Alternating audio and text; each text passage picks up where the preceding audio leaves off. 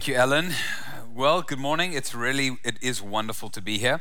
I have visited Southlands once before and do know a number of you and have met you before, so it's so great to see people that I have seen before. And Ellen and Ronelle mean the world to Taryn and I. Really, really mean that. Ellen is such a faithful friend and encourager, pastor to pastors. So, Ellen and Ronelle, we really love you and appreciate you, and it's wonderful to be here. All right. Well, a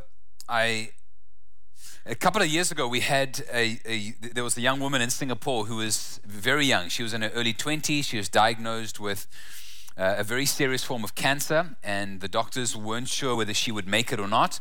She had been raised in a Christian family, but was not serving the Lord. And through her adversity, she came to put her hope in Jesus. She came to put her faith in Him.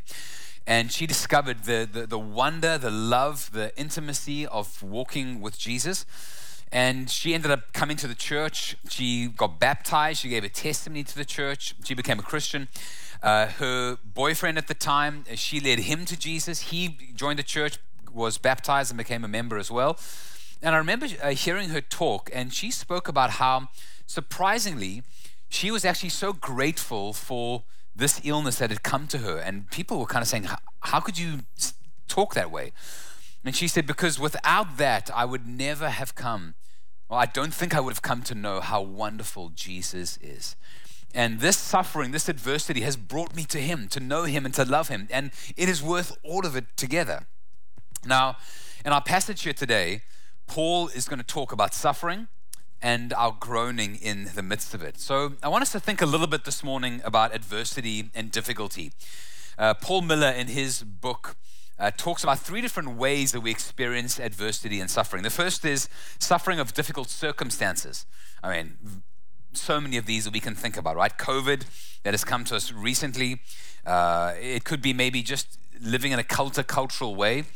Maybe your children being exposed to various cultural winds and influences. And you feel like it's just so hard to raise children in a day and age like this. Maybe colleagues or former friends of yours kind of know that you're a Christian and they interpret your faith in Jesus as being something which is toxic or harmful or hateful to them, dangerous to them. And they kind of cancel you out of their lives. And suddenly you realize just by virtue of following Jesus, there are these circumstances that are actually really difficult. Miller talks about the suffering of resisting sin. How as Christians, because we love Jesus and follow Him, there's some things that we gladly say no to. And there's some things we say no to, maybe not so gladly, but we do so because we love Jesus and we follow Him. And our flesh is tempted, but as Paul says in Romans 8, we put the flesh to death by the work of the Spirit. And this is a form of adversity. It's a form of suffering that we face in our world. And the last kind that Miller talks about is the suffering that comes from choosing to love somebody. The suffering that comes from choosing to love someone. When you suffer because you've made a commitment to a group of people, to a person, you're going to be with them. You're going to weep when they weep. You're going to rejoice when they rejoice. And anyone who's married knows this, right? Not to play up the adversities of marriage too much, but you choose to make a covenant to walk with someone for better or worse, richer and poorer, and two sinners come into a marriage together. It's going to be difficult at times. But because of those vows and that commitment to love one another, you end up enduring things and going through things that maybe in a perfect world you think I would prefer not to do. Now, I want to ask you this morning, how are you presently experiencing adversity or suffering?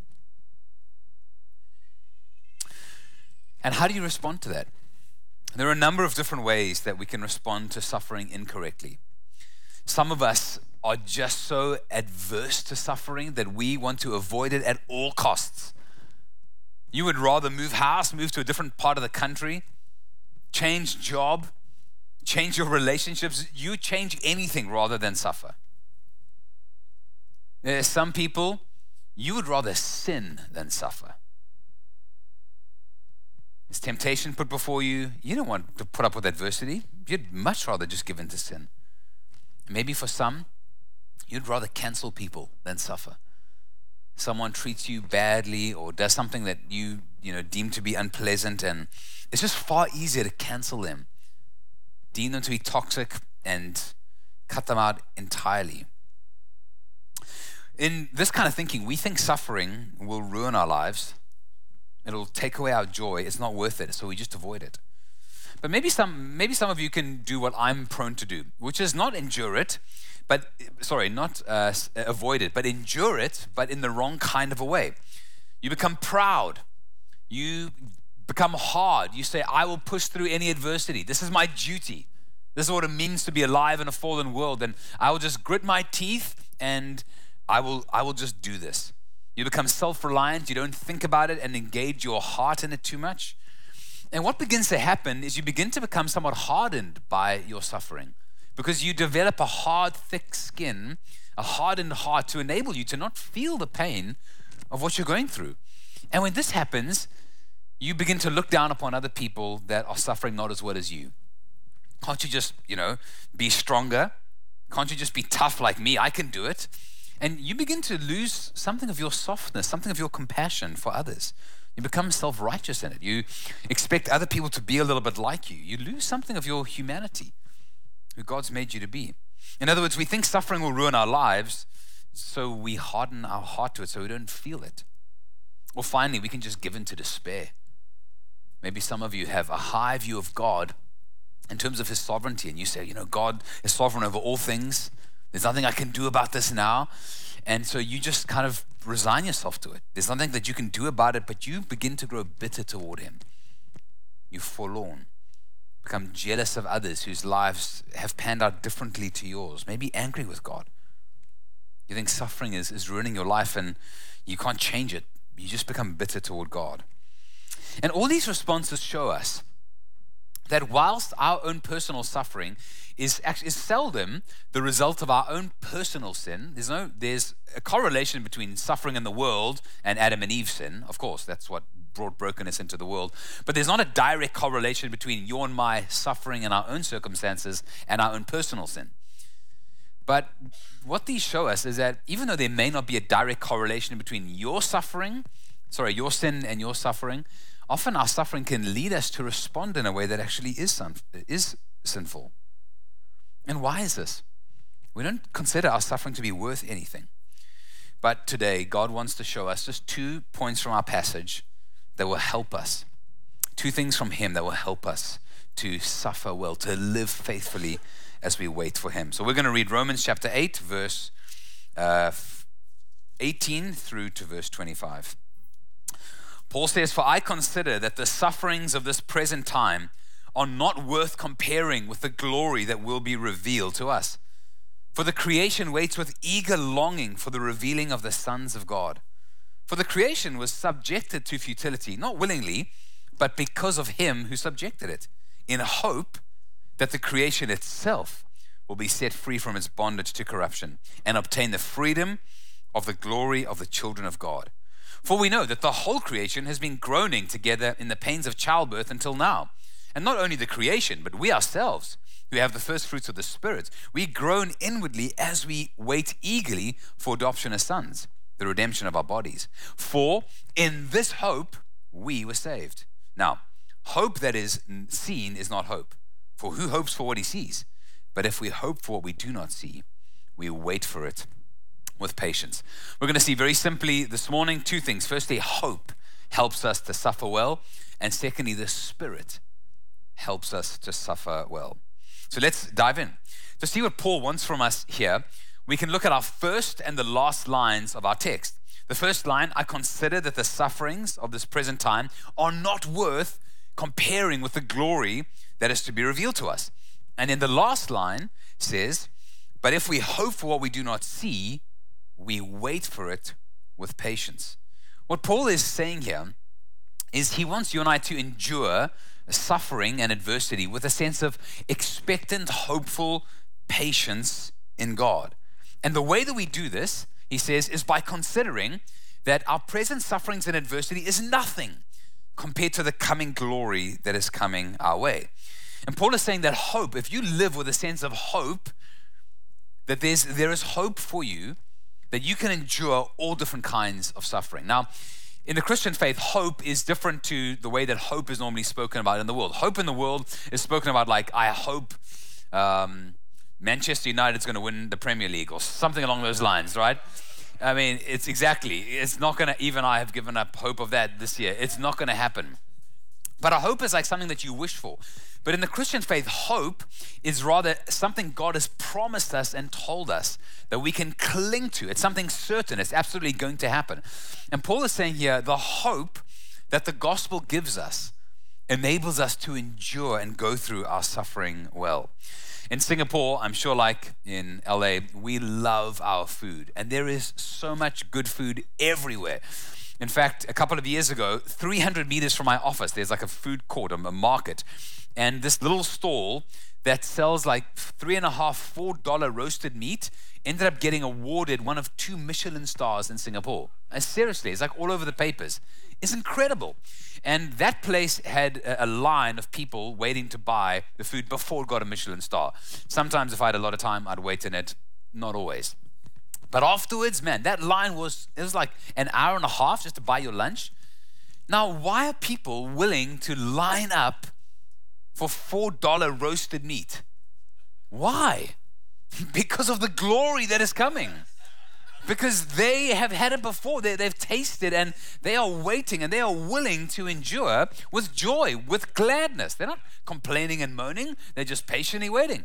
They know, man, just give them a bit of time, it's going to be worth all of it. And Paul's talking that way to say, we hope for what God's promised us something, this hope that we have, and this enables us to wait with patience. And this hope is that the coming glory is like nothing that we have experienced now.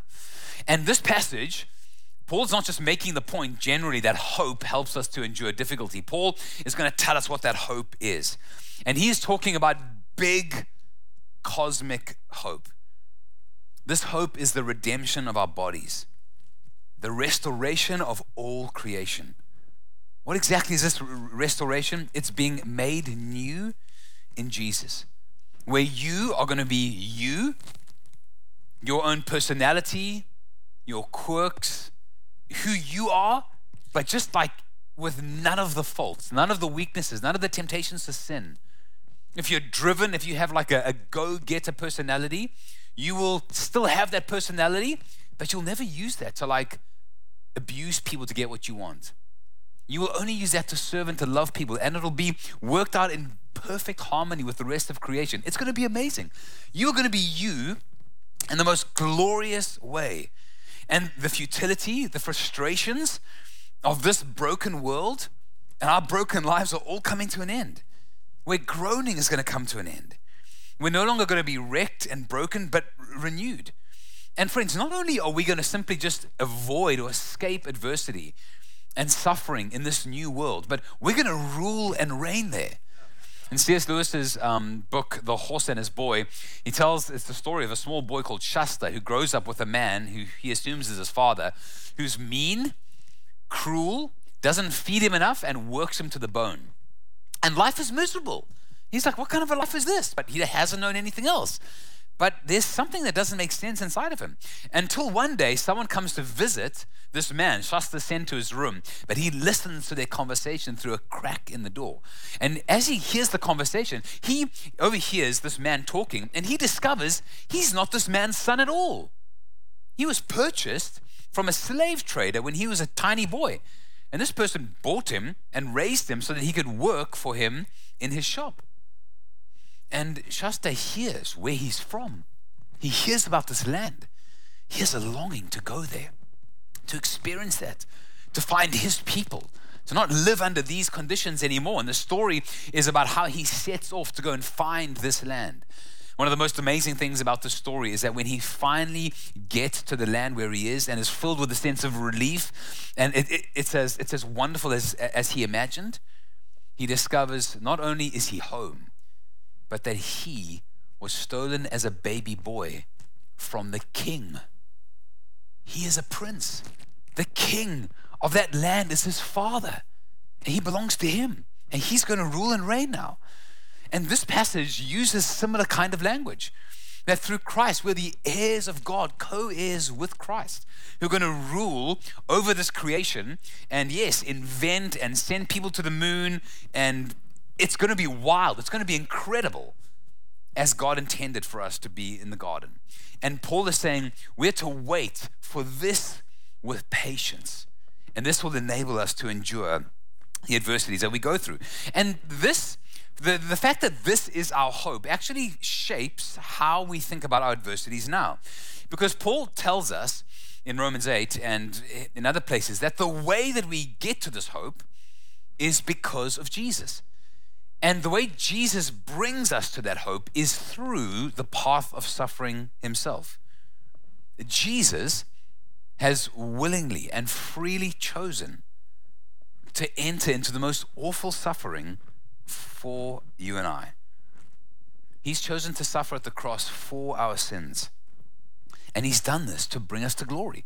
So Jesus, who enjoyed glory with the Father, glory that we've never tasted, willingly laid that aside to come to earth in order to bring you and I, who also laid aside our glory of God, not in love for someone else, but actually in selfishness, turning our back away from God, and therefore lost the sense of God's glory upon us, and we fall short of it.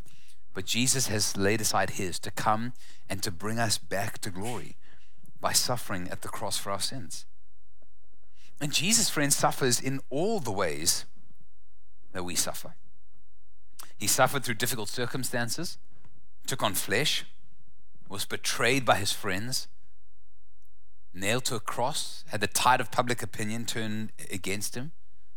Jesus suffered, friends. The suffering of resisting temptation and sin. Jesus tempted by the devil in the wilderness to achieve some kind of glory on earth apart from the agony of the cross. That was the devil's temptation to him. Just bow down and worship me. I'll give all of this to you. And the subtext is Jesus can avoid suffering. He can avoid the cross. And then thirdly, Jesus suffered from choosing to love. For God so loved the world that he gave his son.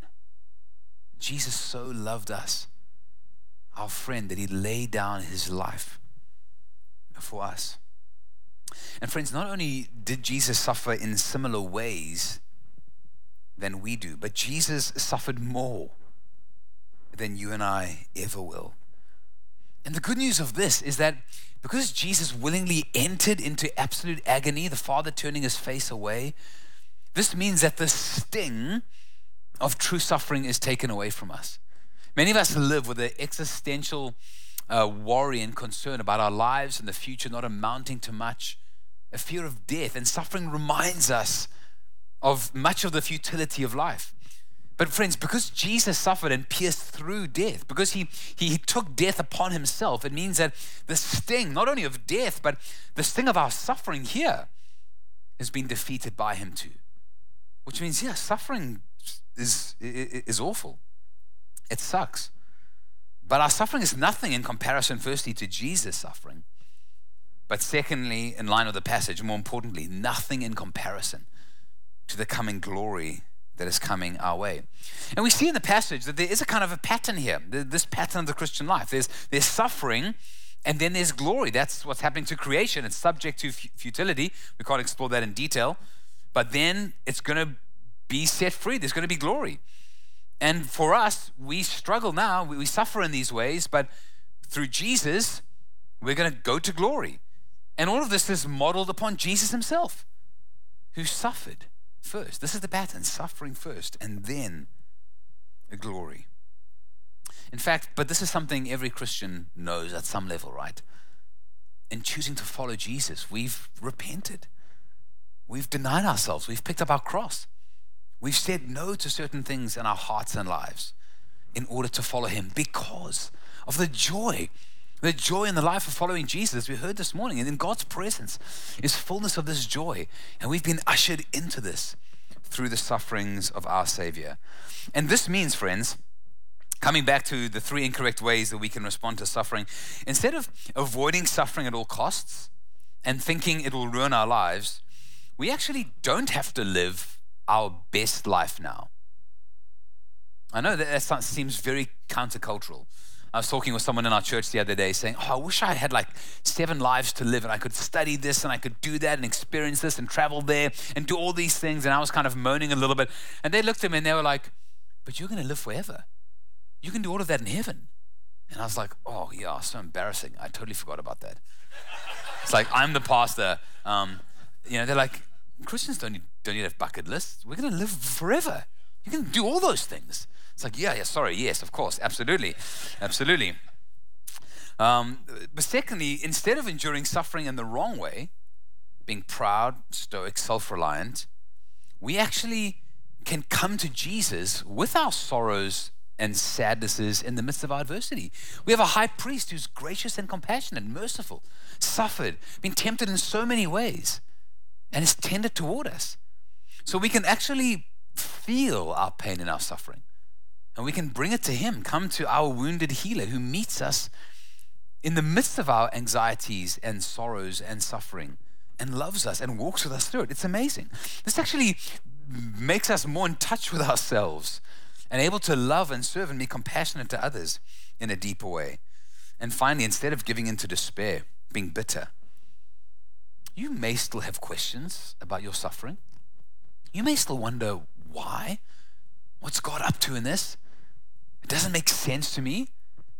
But you cannot come to the conclusion that he doesn't love you and is not for you, because he's entered into a deeper suffering for you because of his love for you.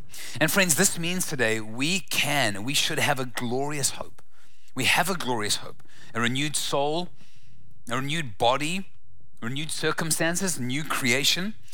And this means that our sufferings now cannot compare with the glory to be revealed. So I don't know, I trust, I pray today that this hope for us is vivid enough. Now, finally, our second point is a fair bit shorter, but some of us may have heard what I've just said, and maybe we're thinking, does this mean the Christian faith, the power of the Christian faith is really that it helps us think about things in the right way? Is it just a philosophy? Does it just give us a worldview and hope, and that's what helps us get through what we're going through now? Well, I live in Asia. We have many very, very intelligent and smart people in our church.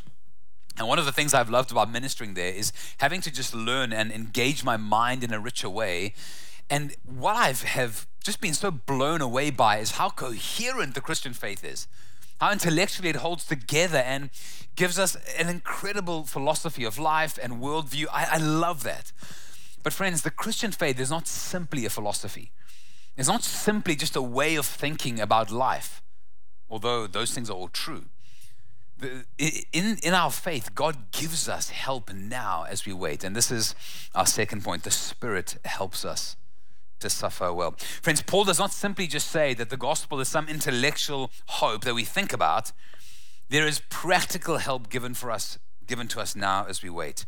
And so Paul says in verse 23, we ourselves who have the first fruits of the Spirit groan inwardly as we wait eagerly for our adoption as sons, the redemption of our bodies. Friends, hope's help here is that the first fruits of the Spirit is given to us now, who helps us to wait with patience. And Romans 5 has shown us who the Spirit is. Romans 5 says that God has poured his Spirit into our hearts has poured his love into our hearts by the Holy Spirit. Romans 8 says that this same Spirit that raised Christ from the dead is going to give life to your and my mortal bodies. And it's this Spirit inside of us now who, in the midst of adversity and difficulty and suffering, cries out to God, God, Abba, Father, turns our hearts toward him. So the Spirit is at work in us to kind of direct our hearts back to the Father again and again, to assure us and to help us as we wait with this kind of patience. And the word here for the Spirit is the word first fruits. It's like in a harvest. The first part that comes in, that shows you. The first parts come in, there's a whole crop coming in. The language that Ephesians uses to describe the same idea is a deposit, a guarantee. It's like if you go and buy a house and you have to put down a deposit. And I don't know what that is here, 10%, 20%, I have no idea what you have to pay. In Singapore, it's pretty high. When you put down that deposit, you have to put down a percentage of what you're going to finally pay for that house. You have to put down something of the same substance that you will use to finally pay for that entire house. You can't say, yep, my house costs X amount, I'm going to put 20% down, but I'm going to give it to you in, I don't know, colored pictures that I've drawn. The bank's like, look, I'm sure you color very nicely, but I want cold, hard cash.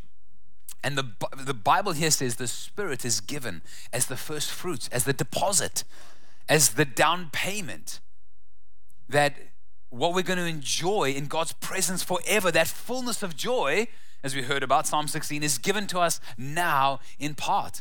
We begin to experience something of this joy and gladness in God now by His Spirit.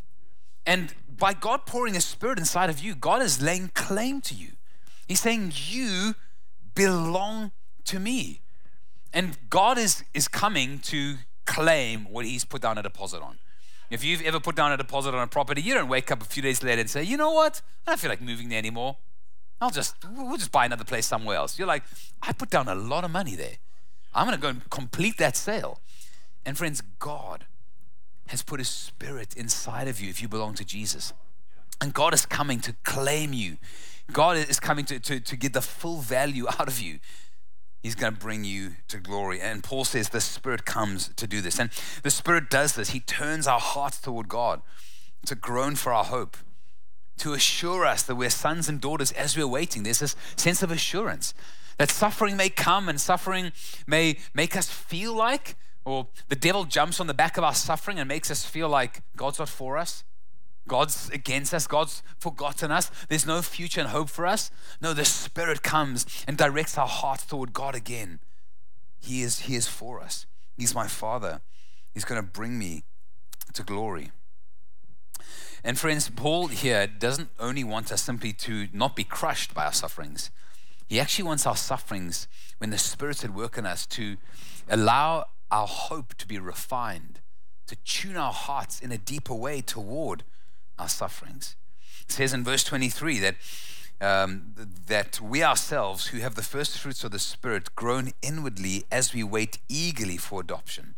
So there's a sense where the Spirit, in the midst of our adversities, leads us to groan and cry out to God as we wait eagerly for that hope. When the Spirit's not at work in us like this, our sufferings lead us to put our hope in something else, or be discouraged, or turn away from God. No, this down payment, it turns our hearts toward God. There's a sense in which suffering here is supposed to tune our hearts, to make us long for the hope that we have. And this is the experience of many people. When life is going comfortably, everything's going very well, we can sometimes forget about the kingdom to come. We can forget about God and His plans and His promises. But when we go through adversity and the Spirit is at work in us, we begin to long for heaven and live for that day. I was talking with someone recently who lost a lot of money in the stock exchange. And then one or two other things happened that they suddenly had to pay like very large amounts of money for. And they just felt very, very vulnerable. And they were talking about how the strangest thing happened. As that happened, they just felt God draw near to them in such a deep and powerful way. So that sense of communion with God was so rich. And this person was saying, the craziest thing happened. I felt myself thinking, I don't want my stocks to go up again, because I don't want to lose the sense of closeness I have to God. And then he said, then I was thinking, well, I do want them to go up again, actually. He's like, I don't know which one I want. What's the point? Friends, when the Spirit meets us in this way, there's a richness that God wants us to enjoy in Him.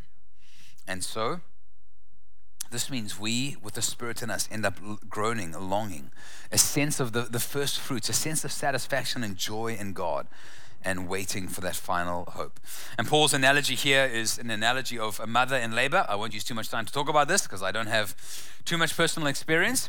But I think the point here is that a woman in labor is experiencing suffering and pain.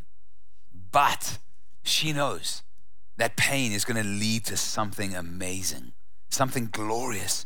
And so she is longing and groaning for the pain to stop. Why? So she can hold the baby. She wants her child.